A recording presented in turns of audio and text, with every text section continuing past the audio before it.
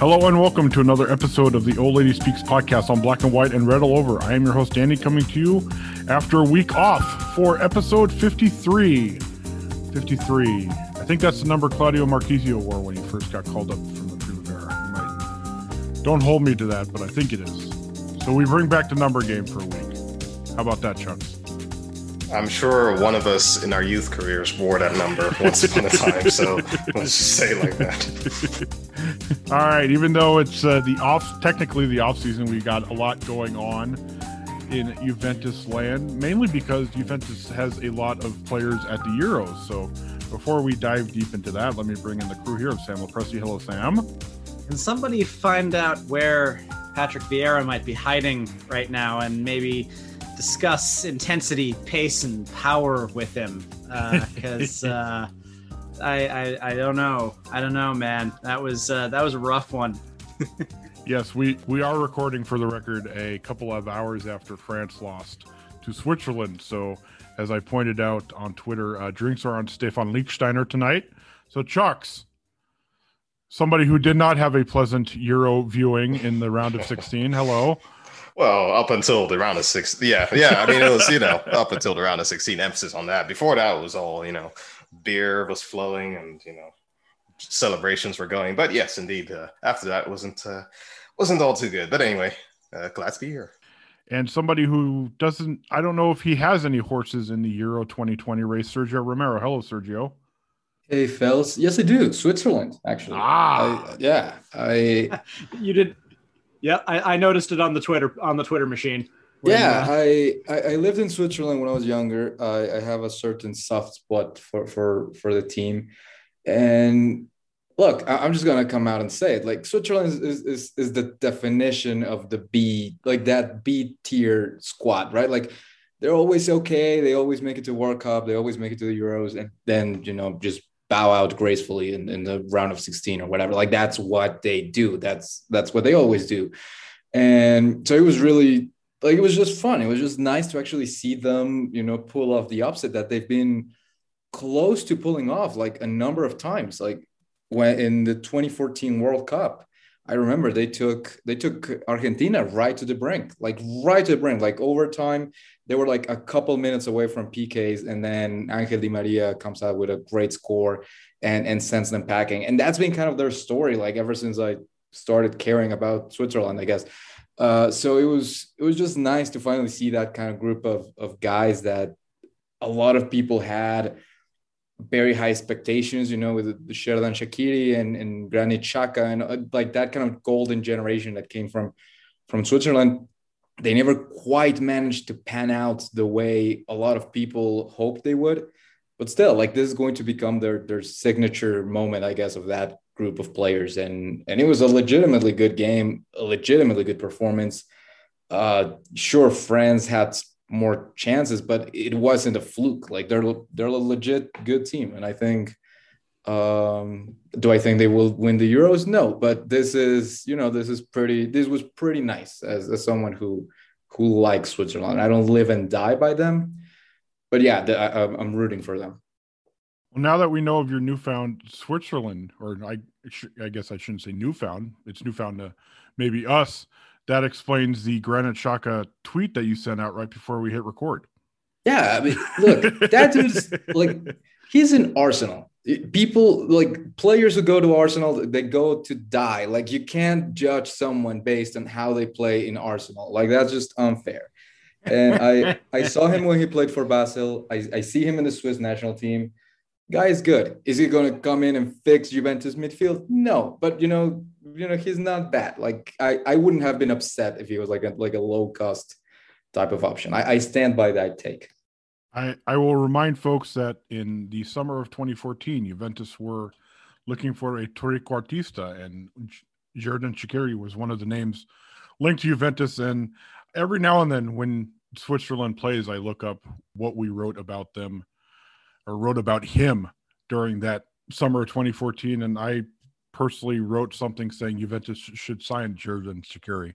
So Chuck's is nodding his head like, you idiot. Why did you write Hey, that? at least they're humble, man. At least you admitted it.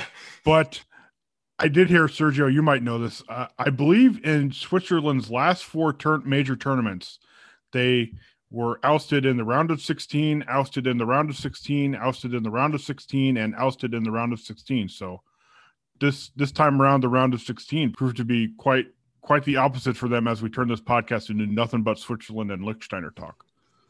They're the European Mexico. I hope that one day we can be like Switzerland and finally break through. Don't they also have the record of being the only team to ever be eliminated from the World Cup without having conceded a goal? I think Mexico that happened in 2006, I think. They won their group, didn't concede a goal in the group stage, and then played a 0-0 draw all the way to penalties in the round of 16 and got knocked out, I think, by Ukraine. Who are we talking about, Switzerland or Mexico? Switzerland, yeah. Oh, maybe Switzerland, yeah, because I remember clearly 2006 Mexico, and they definitely allowed some goals. Oh, yeah. But, yeah, but that might have. That's a very quintessential Swiss thing to do, just kind of like somehow not allow goals, but still bow out gracefully. That's what we do. So, so happy for Switzerland. All right. Well, one of the teams Switzerland actually played is one that there is a lot of rooting interest for both us and the blog in general, and that is obviously Italy. Coming out of the group stage, they were one of the favorites to win the tournament because they absolutely crushed their 3. Well, maybe not in the last game, but they played very well in the group stage, and maybe not so much in the round 16, but Italy has advanced. So that means Juventus's Italy contingent are into the Euro 2020 quarterfinals, which still seems weird to say because it's not 2020. Not so much. Chuck's Netherlands are unfortunately out, as are Ronaldo and Portugal, as a few hours ago, Adrien Rabiot and France. Alvaro Morata, the much maligned Alvaro Morata, gets the game-winning goal in extra time for Spain, so I'm sure that had to feel pretty good. But overall, whoever wants to go first, your thoughts on the Euros so far? I think first of all, it really should be Euro with an OG at the end of it in parentheses, because there have been so many own goals in this tournament. It's absolutely insane. I in a chat that I'm in, I haven't confirmed this stat myself, but I think I heard something say that there have been as many own goals in this tournament as there have been in the history of the Euros to this point. Yeah, I remember there have been 9 own goals in this tournament. I remember the ESPN commentator saying something like that. Yeah, I think that sounds about right. And Italy being the beneficiary of the very first one off the chest of poor Mary Demiral. But there is so much this tournament is now wide open. With France, France was the pre-tournament favorite. They're done now. And every other big team has some potential weakness. Germany is either hot, they run hot and cold. They could either be world beaters on one day or they're going to let in a bunch of dumb goals. England has been surprisingly very stout defensively, but with all that attacking firepower, haven't done anything with it. Italy, fantastic in the group stage, woke up when they needed to against Austria, which was something that France did not do. France rather pretty much collapsed, because when you look at this, and my Anglophile wife next to me just kind of giggled when I said that. But after Pogba hit that goal for 3-1, that should have been over. That was a crazy goal that, and it's demoralizing when you give up a goal like that. That's just hit so perfectly and there's nothing you can do about it. And you go down 2 with 15 minutes left in the game, and Switzerland score 2. That, France just walked out. Belgium are potentially going to be missing 2 of their best players on Friday against Italy. They also have a real history of bottling it. Once they get to this part of the tournament, they've been fantastic for years now. They've had a lot of real talent, but don't seem to have that mental fortitude to get there. this Spain has a lot of flaws. I mean, I personally think that whoever wins the Belgium-Italy game is probably the odds-on favorite to take it now. But things have been so unpredictable for the top sides that it's really difficult to say what's going to happen day to day. I mean, just today's matches, you know, we've seen two goal comebacks late in the game to force extra time. When you thought that the team that came back was dead and buried. So it's been really entertaining, especially this round.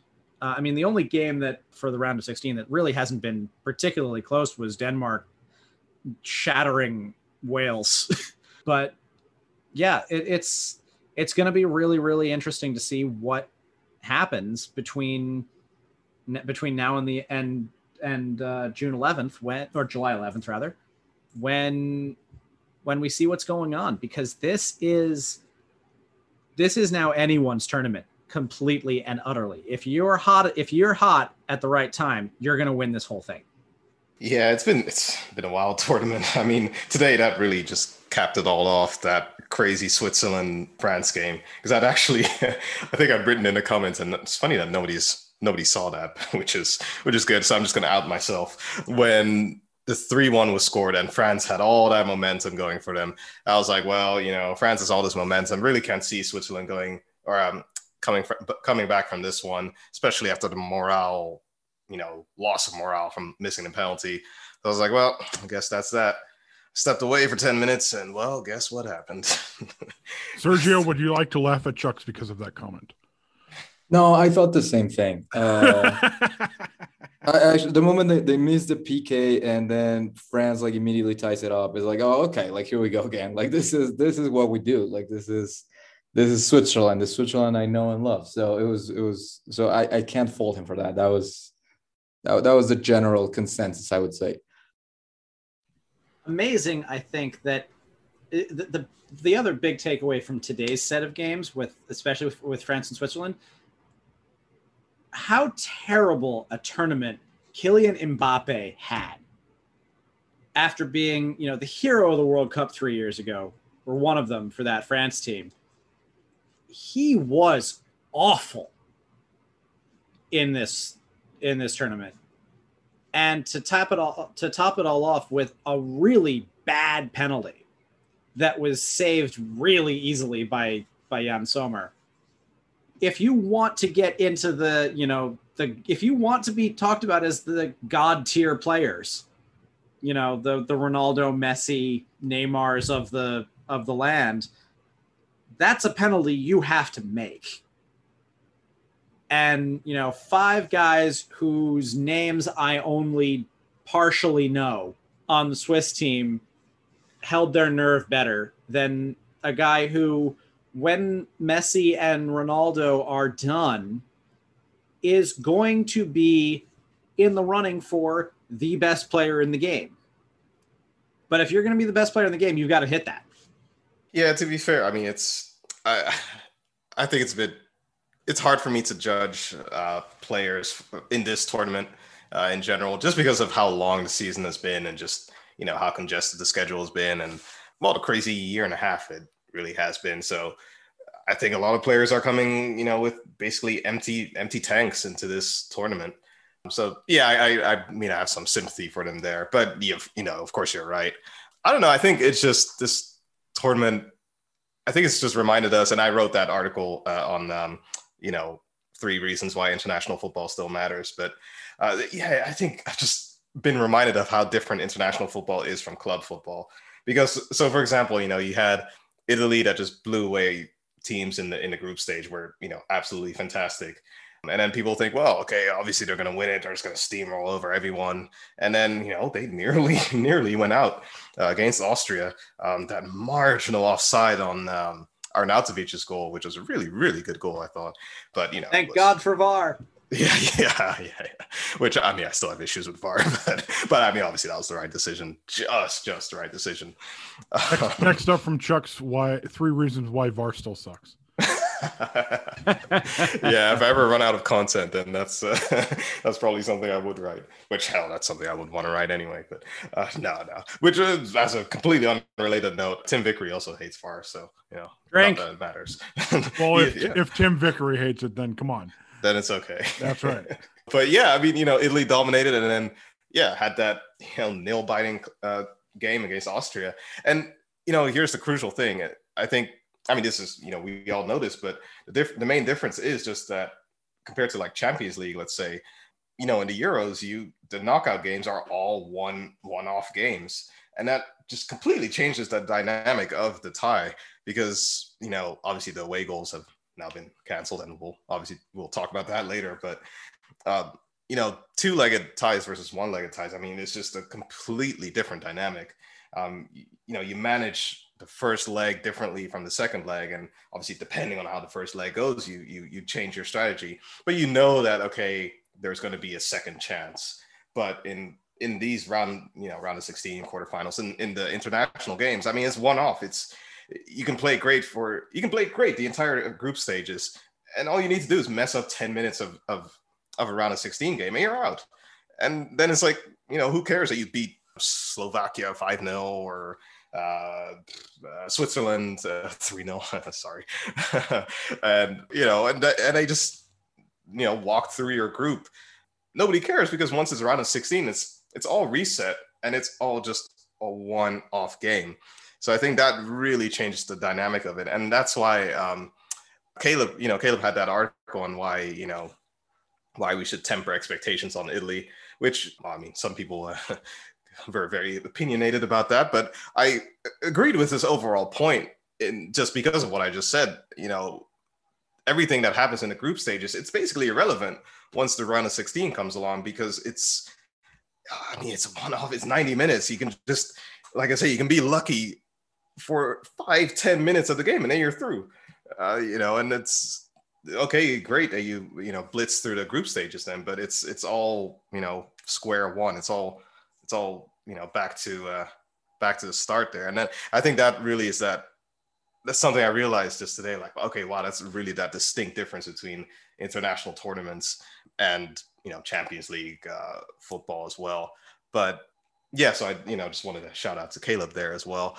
And yeah, like I said, also just from the season being so long and just extremely taxing season on people, on players rather, of just playing every 3, 4, 5 days, that is rough. And maybe that's why we're seeing so many chaotic games. I mean, 3-3, 5-3, 5-0. I mean, just like, tennis scores we're seeing, those are, very entertaining, obviously, but maybe that's part of it as well, just the accumulated fatigue of players coming into the tournament. So just some general observations that I had anyway from international football and just from watching this from the Euros and the Copa America, of course, as well. I know you're a numbers guy, Chuck, so I will throw this out when I saw this during one of Portugal's group stage games. Entering the Euros this summer, since Project Restart in England, Bruno Fernandes, who plays for Manchester United and obviously Portugal, he had played 84 games since the start of the restart in England. So if you just want an idea of how crazy the schedule has been for all of these players, there you go. Yeah, and he had a pretty bad tournament as well. So yeah, there's that. There is that. And I think everything. I think all of those factors, just the burnout, the compressed seasons, and the inherent unpredictability of tournaments like this, in which you get a group of guys that don't always play together, and you have a few days to coach them up, and then you go out there and you play. Like, I think that's why it's so, it's so complicated to predict this type of things, and why almost every year in every single competition, there's this like one team or two teams that just somehow, some way are like in the quarterfinals or the semifinals, and no one saw them coming because it's very, very unpredictable. Like Chuck was saying, like you can have one bad day and that's it, and you're done. And to a lesser extent, because it is, Champions League does have a two-legged type of element to it.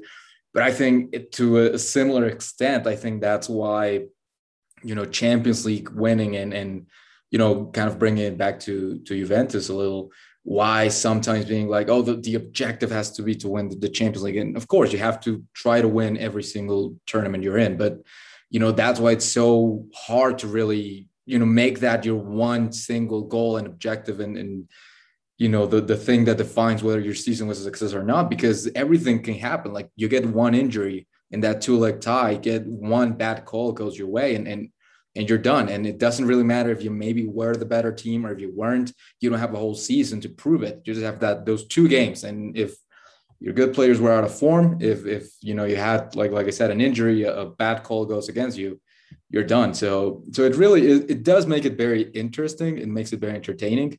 And it's just, I think it's going to be fun to see all of this, the quarterfinals, the semifinals, without all the usual suspects that we usually see there. So yeah, so far, I think the Euros have been significantly more enjoyable than I thought they would be. I was honestly expecting kind of like a sloppy tournament because of the burnout that Chucks was mentioning. But while it has been sloppy in some ways, it's been in general more like entertaining and just fun football to watch, really.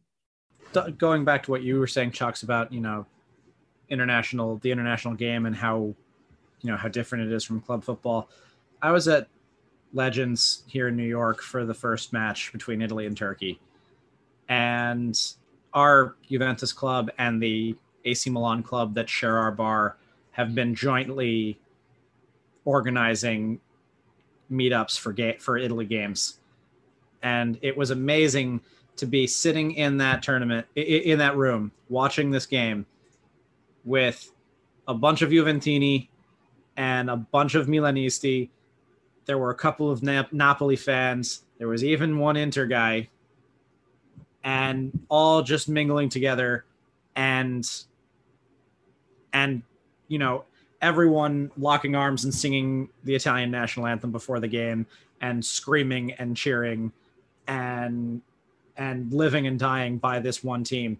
It was, it's an atmosphere that is just so incredibly fun to be, to be kind of unified with everybody and all cheer for the one group, regardless of who you actually root for.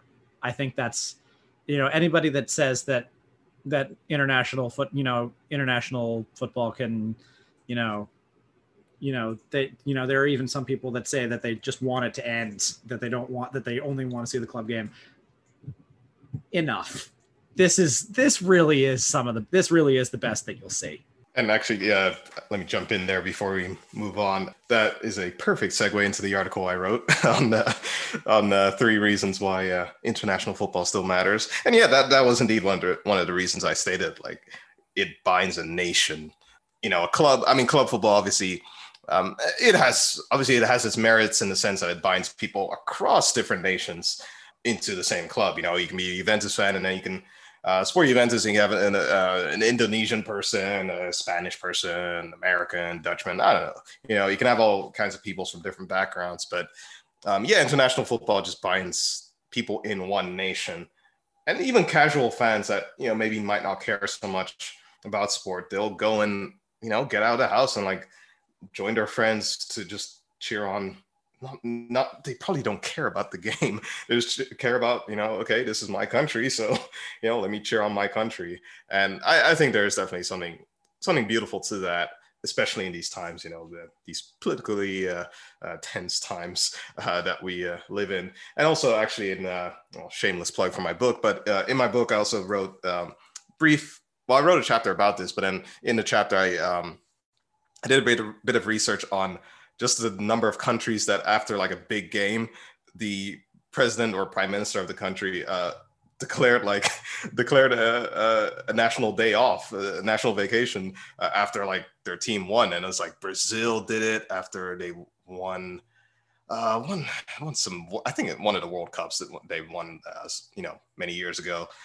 And Turkey did it, I think in the early 2000s in the World Cup in South Korea, I think, when they had a good run.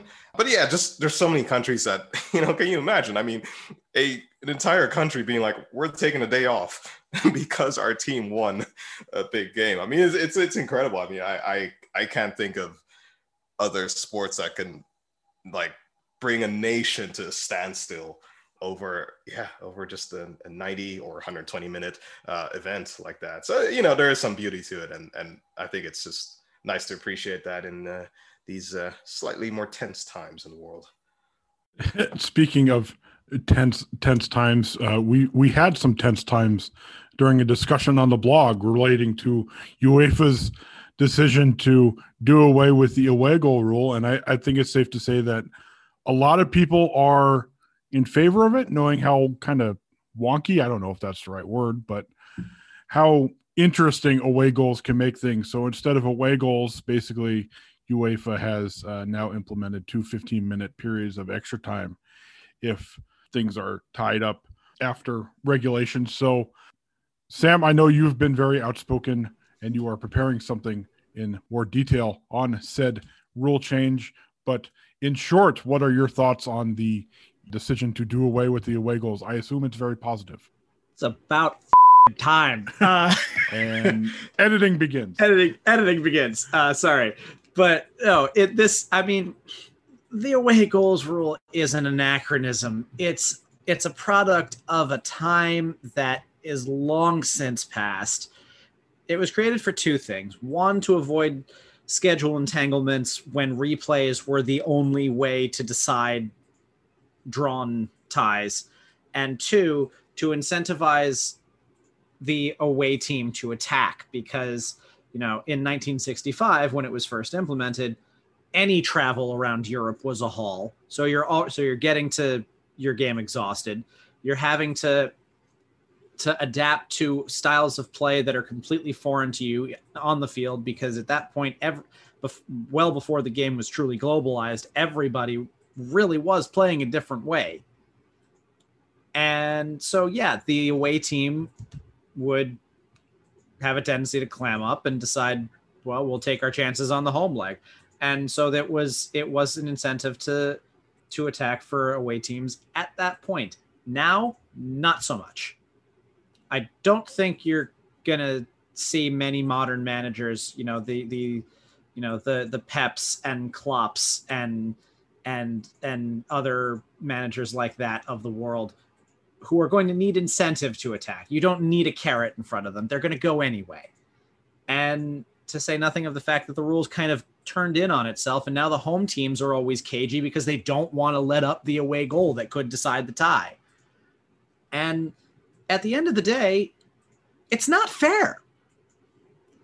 Like, goals are goals. And if you end up scoring as many goals as your opponent and you're knocked out of the tournament because of an arbitrary decision that a goal scored in one building means more than a goal scored in another building, that's stupid.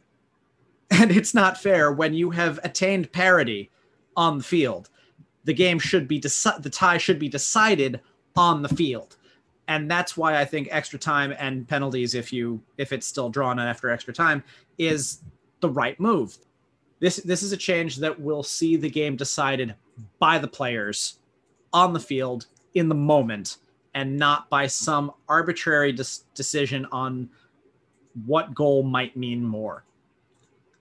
I've never thought that it was a good rule. I've never liked doing the calculus of, you know, what score means what. And now it's going to be simple. It's going to be straightforward, but I don't think it's going to make anything less exciting. I don't think it's going to change the way that teams approach two-legged ties for the worst. I think we're going to see the real result done on the field with two teams that were even for 120 minutes. And then those two teams work to break that deadlock on their own and not by some arbitrary decision in a room somewhere in Switzerland. I think it's the best way that UEFA could have gone, and it's a long time coming.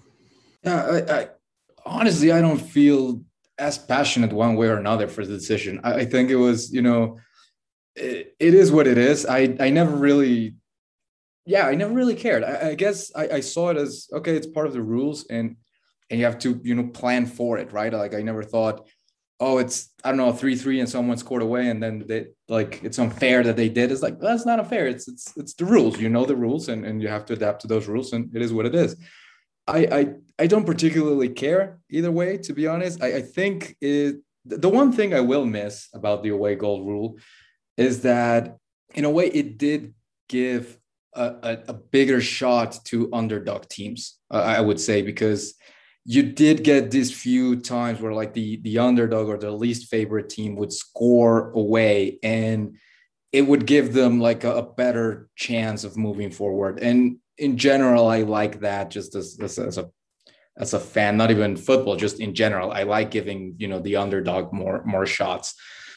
Do I think it's going to change significantly? Like, I do agree with Sam on that. I don't think it's going to change significantly, like how teams prepare, how teams play. I think we might see a little bit more, we might see a bit fewer of those mad dashes to the end when they, when someone scored an away goal and now I actually need 2 goals. So I need to go all out to get those 2 goals to kind of like qualify to make it through. We might see a little bit less of that. But other than that, I don't think it's going to make that big of a difference one way or another in the large scheme of European football. Like I said, I think that is going to affect a little bit like the underdogs, because they're not going to get that like a little extra bonus if they get it when they're away. But yeah, and I guess in a romantic sense of, old times, like defend your home grass, like keep a clean sheet at home, all of that stuff. But honestly, like I don't even like, it's a take I don't really agree with. Like, whatever, just win wherever. So I don't think it's going to really change a whole lot, but it is going to make it a little bit different. Just, one of those things that you get used to, I guess. We'll see in the next Champions League how they implement it, and if, anything changes. I'm sure that now Juventus will find themselves in the other way, and we're going to draw and then go to PKs and lose. And in the previous system, we would have gone through on away goals, and we're going to be like, oh, like, we should have kept it. And like, it's going to happen because that's what Juventus does. But other than that, I think it's a change, and we'll have to get used to it as you get used to everything. Sergio didn't say it. Somebody was going to say it. Well done, Sergio. Well done. Yeah, I mean, you guys have basically said it all. I guess I just have like 2 things, 2.5 things to add. One is, if anybody has that type of time or is that type of research inclined person, this in economics or in social sciences, this is what we call a great natural experiment. So this would be great for someone to study the causal impact of the away goal rules, because now you have a before and now you have an after. So, you have before the away goals rule was scrapped, and now you have after away goals rule scrapped. So this great data set for, anyone that has that type of time to study that. So, and actually on the side note as well, also I know there are people that were trying to do studies on the impact of fans on like results on football games. And another great natural experiment, which was, well, great. I mean, okay, in a tragic sense, obviously, but COVID, the COVID enforced games of being behind closed doors, that created another great. It's an opportune moment. Yeah. That's the way. Yeah. Again, I want to be, sensitive to that, but regarding the away goals rule, I guess the only other 2 things I have to say is, like Sam said, like, at this point, like right now, at this point in time, what problem is the away goal rule solving? And I find it hard to really come up with a legitimate answer to that, because obviously in the past, like Sam said, it was, a legitimate solution to a legitimate problem. But at this point, that problem has essentially, I mean, it's non-existent at this point. Just the whole travel thing, and then just the difficulty of traveling back in those days versus now. I mean, that's just not relevant now as much anymore. Obviously, there are stadiums like certain fans at stadiums like are more intimidating to play at, but that's the point was just the travel and the logistics, and that, I mean, these days that's just not an issue anymore. I mean, the ease of travel across Europe, across the globe, I mean, is just, far greater. So there's that. And then also, I think the inherent beauty of football is just its simplicity. I think that's what draws people to, has drawn billions of people to the game, just its simplicity of, of how to play it, of the rules, of just the equipment that you need. It's all just very, very simple. And yeah, again, a rule like that, the away goal rule, I mean, technically that kind of unnecessarily infringes on that simplicity, because again, what problem does it solve? If it doesn't really solve a relevant problem now, then it's just an extra regulation that reduces the simplicity of the game. Like Sam said, you have to calculate all the, okay, who has to score now, how many and stuff. And it's if it's not a solution to a problem, then I think it's just an unnecessary addition to the game, which I mean, I'm generally in favor of just seeing it scrapped. And like I said, I mean, I'm curious if any researcher wants to do that kind of study of seeing the impact on it.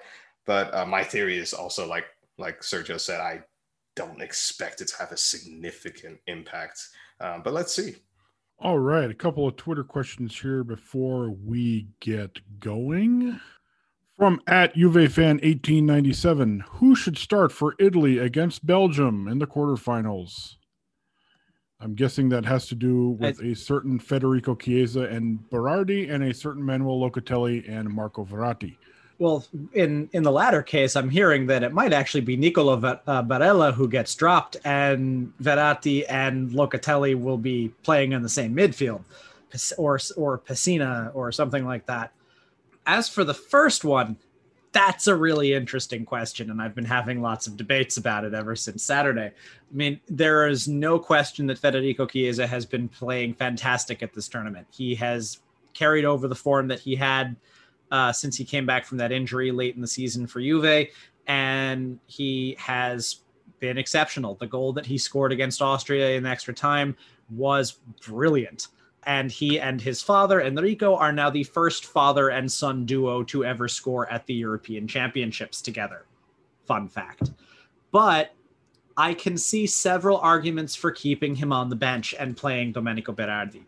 In the first case, yes, Berardi had nowhere close to the kind of game that he had in the two group games he played. He was also playing against David Alaba, who is one of the best defenders in the world and who had an excellent game even by his standards on Saturday. Berardi would not be facing a fullback that good the rest of the tournament.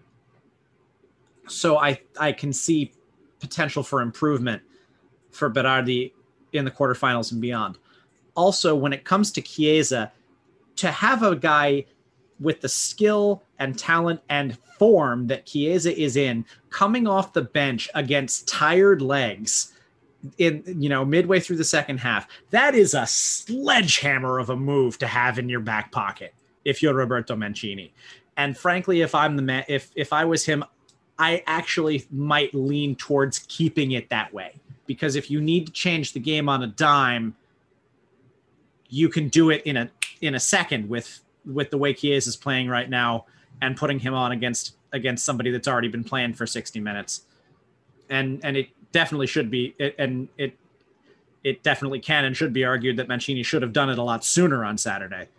But yeah, that's my take. I definitely think that I think it would be really interesting to keep Chiesa on as the super sub and see what results that brings. Yeah, I mean, I think largely agree with that. I think the only general answer, I'll give to that question is Belgium are a really, really, really good counterattacking side. So I think the team you want to set up, or Mancini, the team he wants to set up, would be basically a team that can at least nullify or just reduce that counterattacking threat. I don't know exactly which players that would be, but I think that would be my main concern of just how good they are at counterattacking and making sure you have a team that can at least kind of handle that, to not get completely blown away on the counterattack with that. But again, I'm not sure which players that would be, but that would be my main concern. As someone who doesn't really care one way or the other whether Italy does well or not. Yes, you do. I just hope they shelve Locatelli. I just don't want to see him play anymore. He's good. We all know he's good. We don't need other people knowing he's good. So I just don't really want, like, when this tournament ends and I don't know, Italy's champions and Locatelli played a big part in it, and then the Chelsea someone is like, oh, we have like 70 mils, just like we're gonna buy him now, and we're screwed. So I hope, all I want is start Verratti. We're not gonna get that guy anyway, so I'm fine with that. I'm just doing it selfishly. Yeah, to me, everything changed once the English media got on the hype train with Locatelli. I was like, oh God, now the English are on it too. God, I knew everything was gone then. I did love one of the best memes of the tournament was a wedge of Locatelli cheese 3, a wedge of Swiss cheese 0, halfway through the group stage. That might have been the best meme of the entire tournament. All right. Next one here is a two-parter. First part from at the True ROAC. Chucks, how are we feeling about the Netherlands? Does De Ligt's post-game comments solidify him even more as the obvious choice for Juve's captaincy? And from at Viola_Nation, not sending in a question, I just want to hear Chuck's rant about the Netherlands. I'm more diplomatic now that I'm, I don't know, older, I guess. Yeah, I think I've calmed down a little. Also, I don't know, I forget who I mentioned this to. I've tried to get emotionally a little less invested into the game because, man, to me, this is completely off topic, but to me, like the Juve Real Madrid, the time that we came back from 3-0 and then, went out on that penalty, and the Juve Ajax game, those two moments were like just so painful to me. Oh man, those two games were the days I realized, like, man, maybe I'm a bit too invested into this game. So it wasn't very good for me. So I kind of took a step back. But I mean, obviously I still follow it and love the game. Yeah, in terms of De Ligt, I mean, it clearly was his fault. I mean, he slipped on that red card. He slipped, and then, like I said, he pulled a Chiellini, or like we were talking about that pre-recording. I mean, he pulled a Chiellini right there. Sheik had a little bit of contact with him, but I mean, I don't think that was enough to justify his handball. So I think that was just, fair decision. Although that said, I mean, I think he had a good tournament overall. I mean, I think in the group stage, he was good. In the game against Czech Republic, he was frankly quite good as well. It was just that one moment. And that goes back to what I said about, the type of sport football is. You can be great for 99% of a game or tournament, whatever. All you need is that one moment to screw it up. And then, I mean, that's it, And that was kind of the case against the Czech Republic for the Netherlands. And it just sums up the sport for me. But I mean, I still have faith in De Ligt. I still think he's an excellent defender. Yeah, I mean, he has an error or two in him once in a while, but I don't know. I still think his form when he doesn't make errors is still more than good enough to justify, okay, maybe not justify the huge transfer sum that we paid for him and the pretty big wages we pay him, but still, I mean, he's still an excellent defender. And I mean, he'll learn from this. But again, obviously, he's only 21, and especially as a defender, I mean, you really only hit your prime as a defender in your late 20s. So, I'm not too worried. But yes, the Czechs were better. Yeah, the Czechs. I mean, they were. And I mean, I guess just on the Netherlands.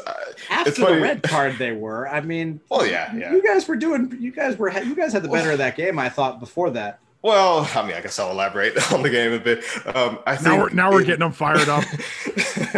I think in the first half, Holland were probably better in the first half, but it's still, they had 0 shots on target the entire game. And the red card only came in the 55th minute or something like that, 50-something minute. So, yeah, they had 0 shots on target. So I thought they were controlled overall. I mean, they controlled the game relatively well in the first half, but it just was pretty sterile stuff. And even in the group stages, I thought they weren't all that brilliant, really. I mean, okay, North Macedonia, they beat them, it was 3-0, but I mean, that was a dead rubber. By then, they were already first. The game against Ukraine, I mean, they were inches away from screwing that up. Really, that 3-2 from Dumfries was, I mean, poor goalkeeping, I thought, on the header. So that frankly should have been a draw. And then the game against Austria, that was a controlled game. It wasn't spectacular, but clearly we've seen Austria pretty good. So, I think that was just a controlled, solid but unspectacular game. But again, it's a thing of like, they won all 3 games. People were like, oh, is this the time for the Netherlands to, throw in a surprise? I was like, let's see. I wasn't really buying into the hype yet. Man, well, clearly, I guess I was unfortunately right somehow, but certainly a wasted opportunity, seeing as how you guys were very much on the easier side of the bracket. Oh yeah. I mean, they could have quite feasibly reached the final. I think if they, again, they would have played Denmark. I mean, that's a winnable game, and then England or Germany or Sweden or Ukraine. They could have feasibly reached the final with a few lucky breaks, but they didn't, And again, that just sums up football. But I think they have a good core of the side. I mean, Frenkie de Jong, obviously, and just a lot of young players. Dumfries, Malen, who's really not a center forward. He's more of a wide forward, but whatever. Yeah, they've got a very good, core of the side. It's just, figuring out how they all fit together because. And I'll end my rants now, but I think one of the biggest deals or the biggest talking points coming into the tournament was the switch from the 4-3-3 to really what was a 3-5-2. And I mean, in Holland, like the 4-3-3 is sacred. It's more sacred than a golden cow or something. I mean, it's the most, prized formation in the history really of Dutch football. So switching from that to what was perceived as really a more defensive formation or more cautious formation was a big deal. I mean, people thought it was kind of an admission that Holland weren't as great as they used to be, which they aren't. So it was almost like, okay, we're going to give up and just kind of try and get 1 goal here, 1 goal there, and just defend, which is unlike Holland. I mean, it's always all guns blazing, it's Arjen Robben, it's Van Nistelrooy. I mean, it's all, going forward. But I thought it was, pragmatic. It was kind of like in the World Cup of 2010 when there was the 4-2-3-1 and also just a, 2 shield in front of the defense. So, I mean, I don't know. Will they stick with that 3-5-2? Will they go back to 4-3-3 and more expansive style football? I don't know. I mean, who knows? Do you think that has to do with the fact that there really isn't like that kind of Van Nistelrooy, Van Persie type number 9 that you've had in the past, instead of Depay, who's, in a 4-3-3 would very much be the false 9. Yeah. And isn't quite that kind of uber, that guy that you would expect to get the goals, as opposed to a guy like that had been in the past for you guys? Yeah, true. Yeah, I think there's definitely, I think that's the big part of it. Because now, I mean, they've got quite a bunch of wingers. Malen again, I think is more of a winger than a center forward. Very good though. I think he's a very good player, but he's still pretty raw, still young, but I think he's going to be an excellent player in the future. Depay, he's not, again, on out and out center forward. I mean, you got Weghorst and Luc de Jong. Luc de Jong's getting old as well. I mean, he didn't really have much of a season at Sevilla this year. And Weghorst is good. I mean, I admit he's still very good, but he's basically the only one then, he's really the only true number 9. For the rest, they just got, a bunch of wingers. Depay, Malen, Berghuis. Those are all indeed more wingers than center forward. So I think that's part of it, just more of a players first approach rather than a systems first approach.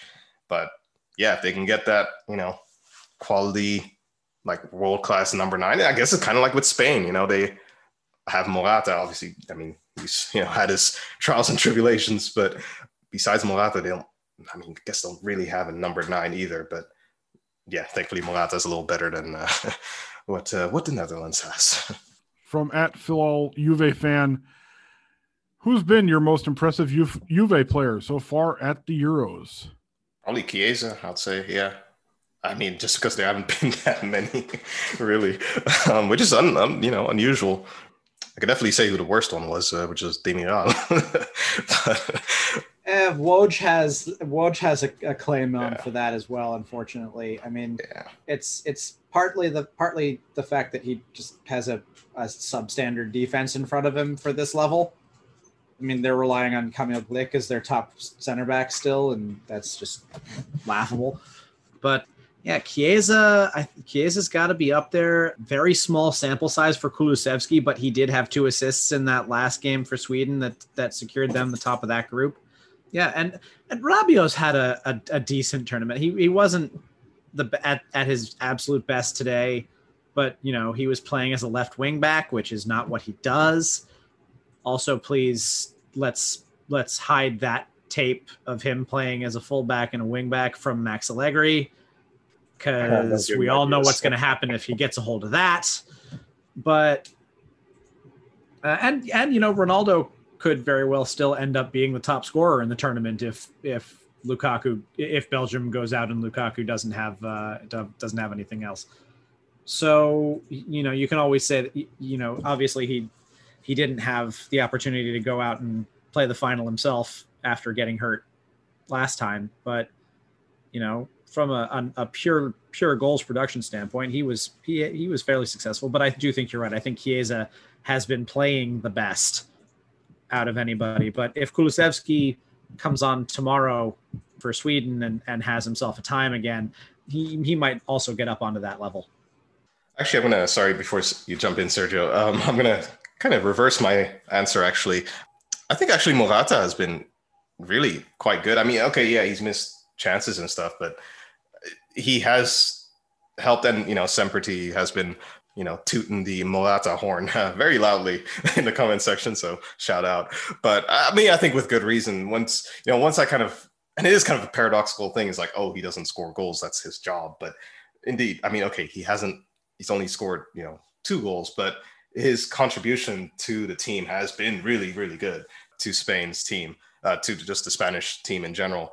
And yeah, I mean, he's been unlucky, and obviously he's gotten a lot of abuse, but I think just in terms of his contribution to the team, I think he has been really excellent. So, and on Rabiot, I think Rabiot has been just unlucky, given that, France had all those injuries, so he just had to be shunted out to left wing.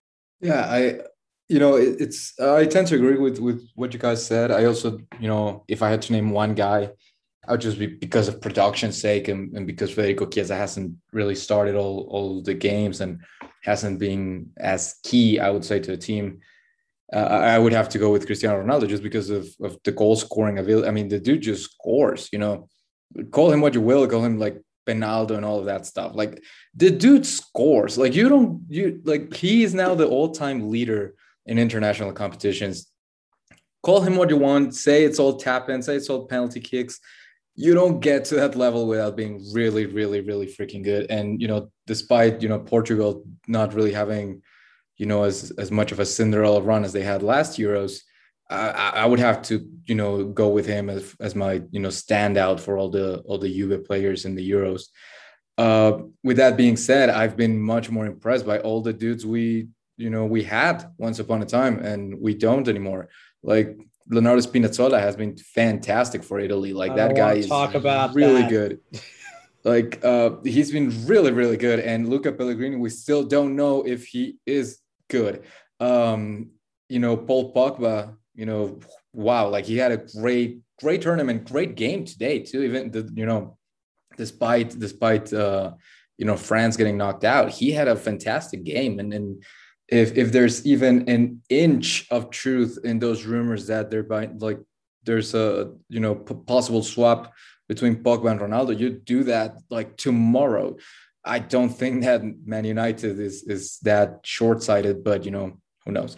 But yeah, I mean, it's just seeing all those guys that it's like, Pogba, whatever, he wanted to go a little bit, but the Spinazzola one is like, oh man, we had that guy and we just gave him away for nothing. So yeah, I've been very impressed by him, just kind of looking back and thinking, oh, well, what could have been? But yeah, going back to the actual question, yeah, I still go with Cristiano Ronaldo just because of his production, just because of, dude can score. Just for the record, he is the all-time men's scorer of international goals.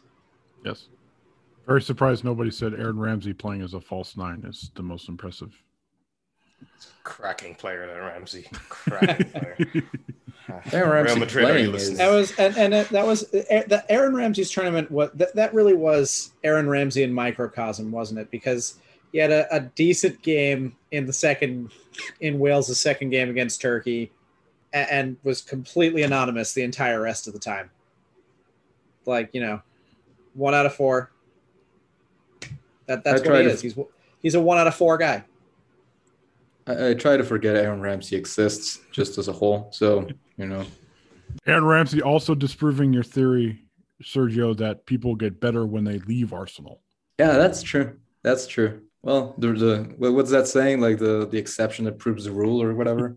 He is That's the Aaron exception Ramsey. rather than the rule. Yeah, exactly. So there we go. On that Aaron Ramsey note, we'll wrap things up for today. As always, you can send us Twitter questions at Juventus Nation.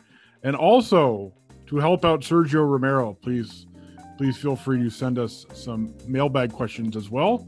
You can either leave those in the comments section or send us to him on Twitter, however you so like.